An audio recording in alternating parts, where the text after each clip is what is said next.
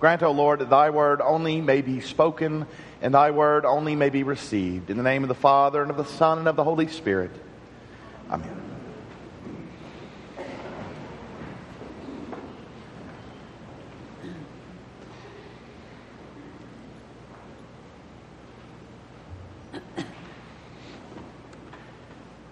What does it mean to have a golden life? What does it mean to have the perfect life? That's something every person, every family gives some thought to, or a great deal of thought to, through the course of their lives. I know we begin by trying to get our children in the best schools, get the best education, study and make the best scores on either the ACT and SAT. We try to make them well-rounded, excel in all sorts of civic areas, either in the play or with social responsibilities. Good athletes. We work very hard so our children are good soccer players or tennis players, baseball players, football players. We have goals and benchmarks for all those things as we're children, for our children. Then, as they go off to college, a child takes on their own being. They begin to ponder what vocation they're called to, where they see their perfect life being lived. And they study very hard in college to try to be the best they can be, to try to get a foot up, a leg up on the competition. And then once they're in their career, you try very hard to reach the pinnacle of your career, whatever it may be. You try very hard to be as successful as humanly possible. And in that, you set other benchmarks or have other visions or marks of what this golden life would be. A family, a house, security, all these things. Your life is filled with setting goals and achieving them, of having visions of what ideally life should look like and then reaching it. And that goes all the way to retirement. I want my retired years to look this way. To have a house paid for, to be able to travel, to be able to spend time with grandchildren, to be able to give to this or that organization. So our lives are spent constantly contemplating and trying to envision ideally what a career would look like, ideally what our family should look like, ideally what advancement in our life should look like, and finally, ideally what retirement should look like. There's an image. And society, especially in our American society, promotes that image of the perfect family, of the perfect life, of the successful life, the golden life, as it were. The world is full of signs of what it means to be prosperous, happy. But can we be deceived by sight? Can what the world shows us as happiness and prosperity, the perfect life, the golden life, be something else? Now, I spoke of him or quoted him last week, but I'm going to do it again this week. J.R.R. Tolkien certainly thought so. In his Lord of the Rings trilogy, he writes this poem. All that is gold does not glitter. Not all those who wander are lost. The old that is strong does not wither. Deep roots are not reached by the frost. All that is gold does not glitter. Not all those who wander are lost. This passage today from St. Paul got me thinking about the Eurodivi, or holy fool.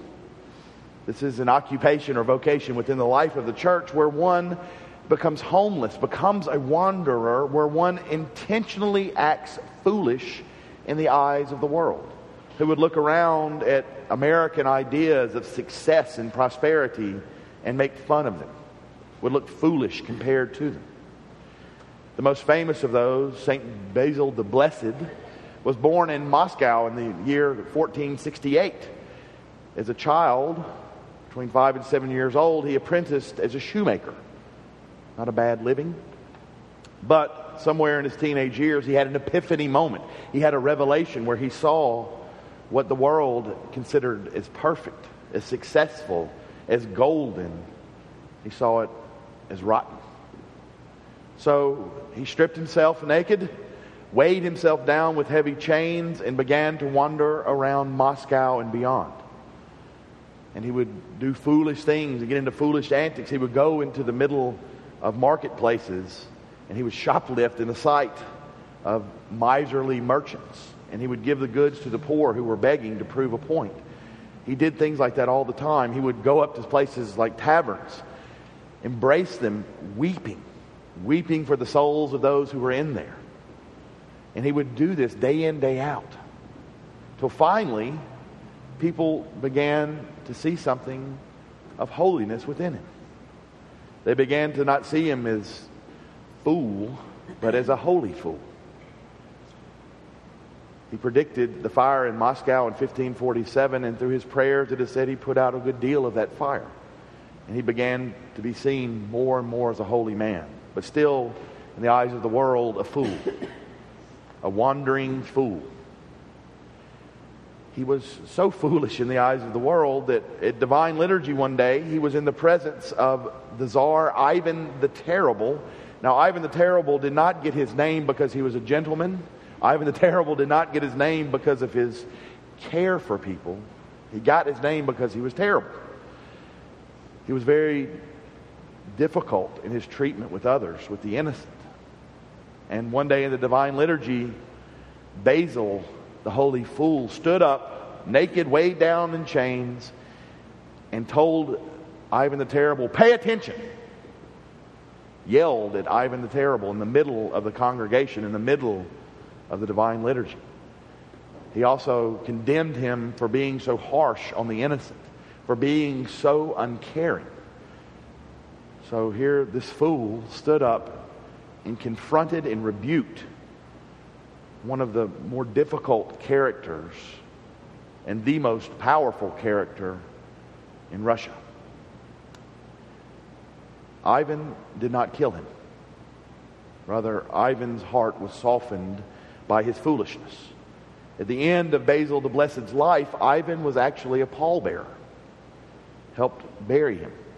And he was so moved by the rebuke and by the life of Basil, the holy fool, that the cathedral in Moscow, or Ivan the Terrible built a cathedral in Moscow that bears his name, the Cathedral of St. Basil.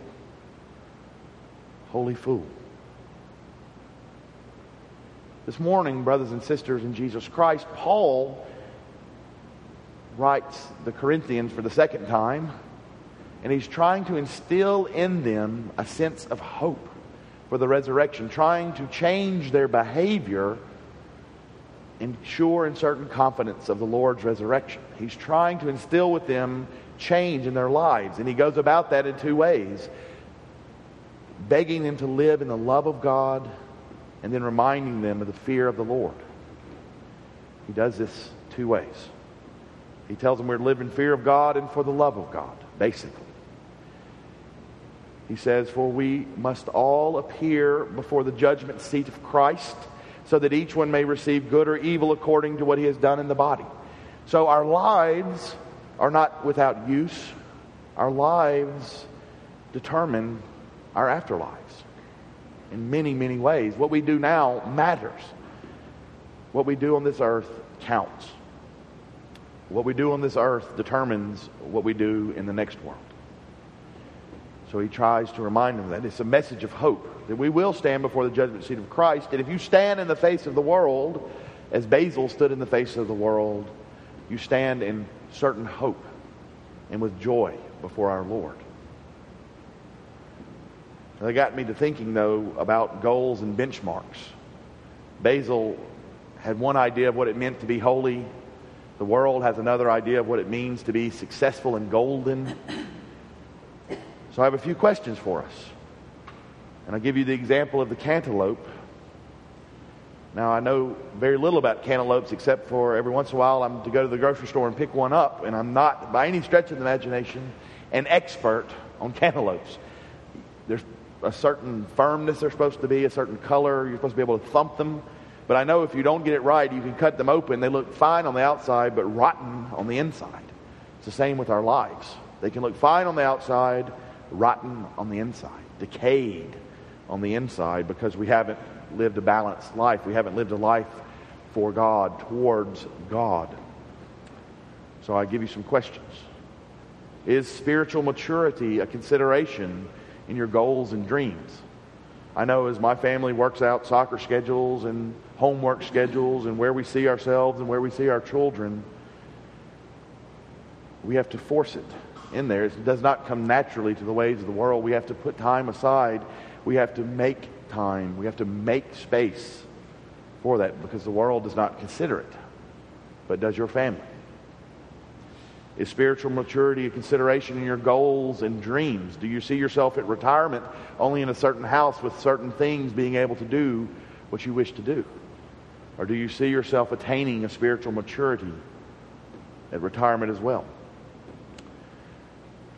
We have an ideal of what our careers should look like, of what our family should look like. We have ideals of a lot of things. But have you ever wondered what an ideal prayer life looks like? Have you ever wondered, do you have a vision in your life for ideally what your life of prayer should look like, you and your family? Have you ever thought of that? If you haven't, you should. And what do you do to work towards it? Do you consider maturity and a life within the church as an important part of your life as well? Where do you, as you have goals for everything else in your life, do you have a goal for where you see yourself in the life of this church? Do you have a goal for seeing yourself in 10 years, how you support the church, how you support our ministries, how you're active in the ministries, how you will give yourself to this church more and more as years go on? Can you envision, do you have a picture of what spiritual maturity within the life of this community looks like? If you don't, you should. Do you have an ideal vision for what your life should look like in regards to the poor and those in need, in regard to the ministries that are needed in this community and in your life? Can you picture ideally what you should be doing? And are you working towards it? We will appear before the judgment seat of Christ, and as Christians that should comfort us. But if we care not for our prayer life, if we can't even imagine what ideally our prayer life should look like, if we're not working towards a goal, both ourselves and with our families, it might be scarier to stand before Christ. If we can't imagine what a mature life in Christ, what a mature spiritual life looks like, if we have no vision of how we should give ourselves to this church more and more, both in support and in presence and in ministry, we need to. And take to heart the words of J.R.R. Tolkien. All that is gold does not glitter, and not all who wander are lost. The world looks at Christians many times just the way the world looked at Basil the fool. They see us as foolish and without value. The things we work and try our hardest to kindle here, to instill here, to build here, to mature here, are not valued at all in the world. The world might look at us as we are hopeless wanderers and lost, like Basil. But if we focus, if we have an ideal of what our prayer life should be like, if we have an ideal of what a mature life in Christ should look like, and we work on that, as that becomes part of our goal and part of our vision, then our holiness from undertaking these exercises might even soften the heart of someone as hard as Ivan the Terrible. In the name of the Father, and the Son, and the Holy Spirit.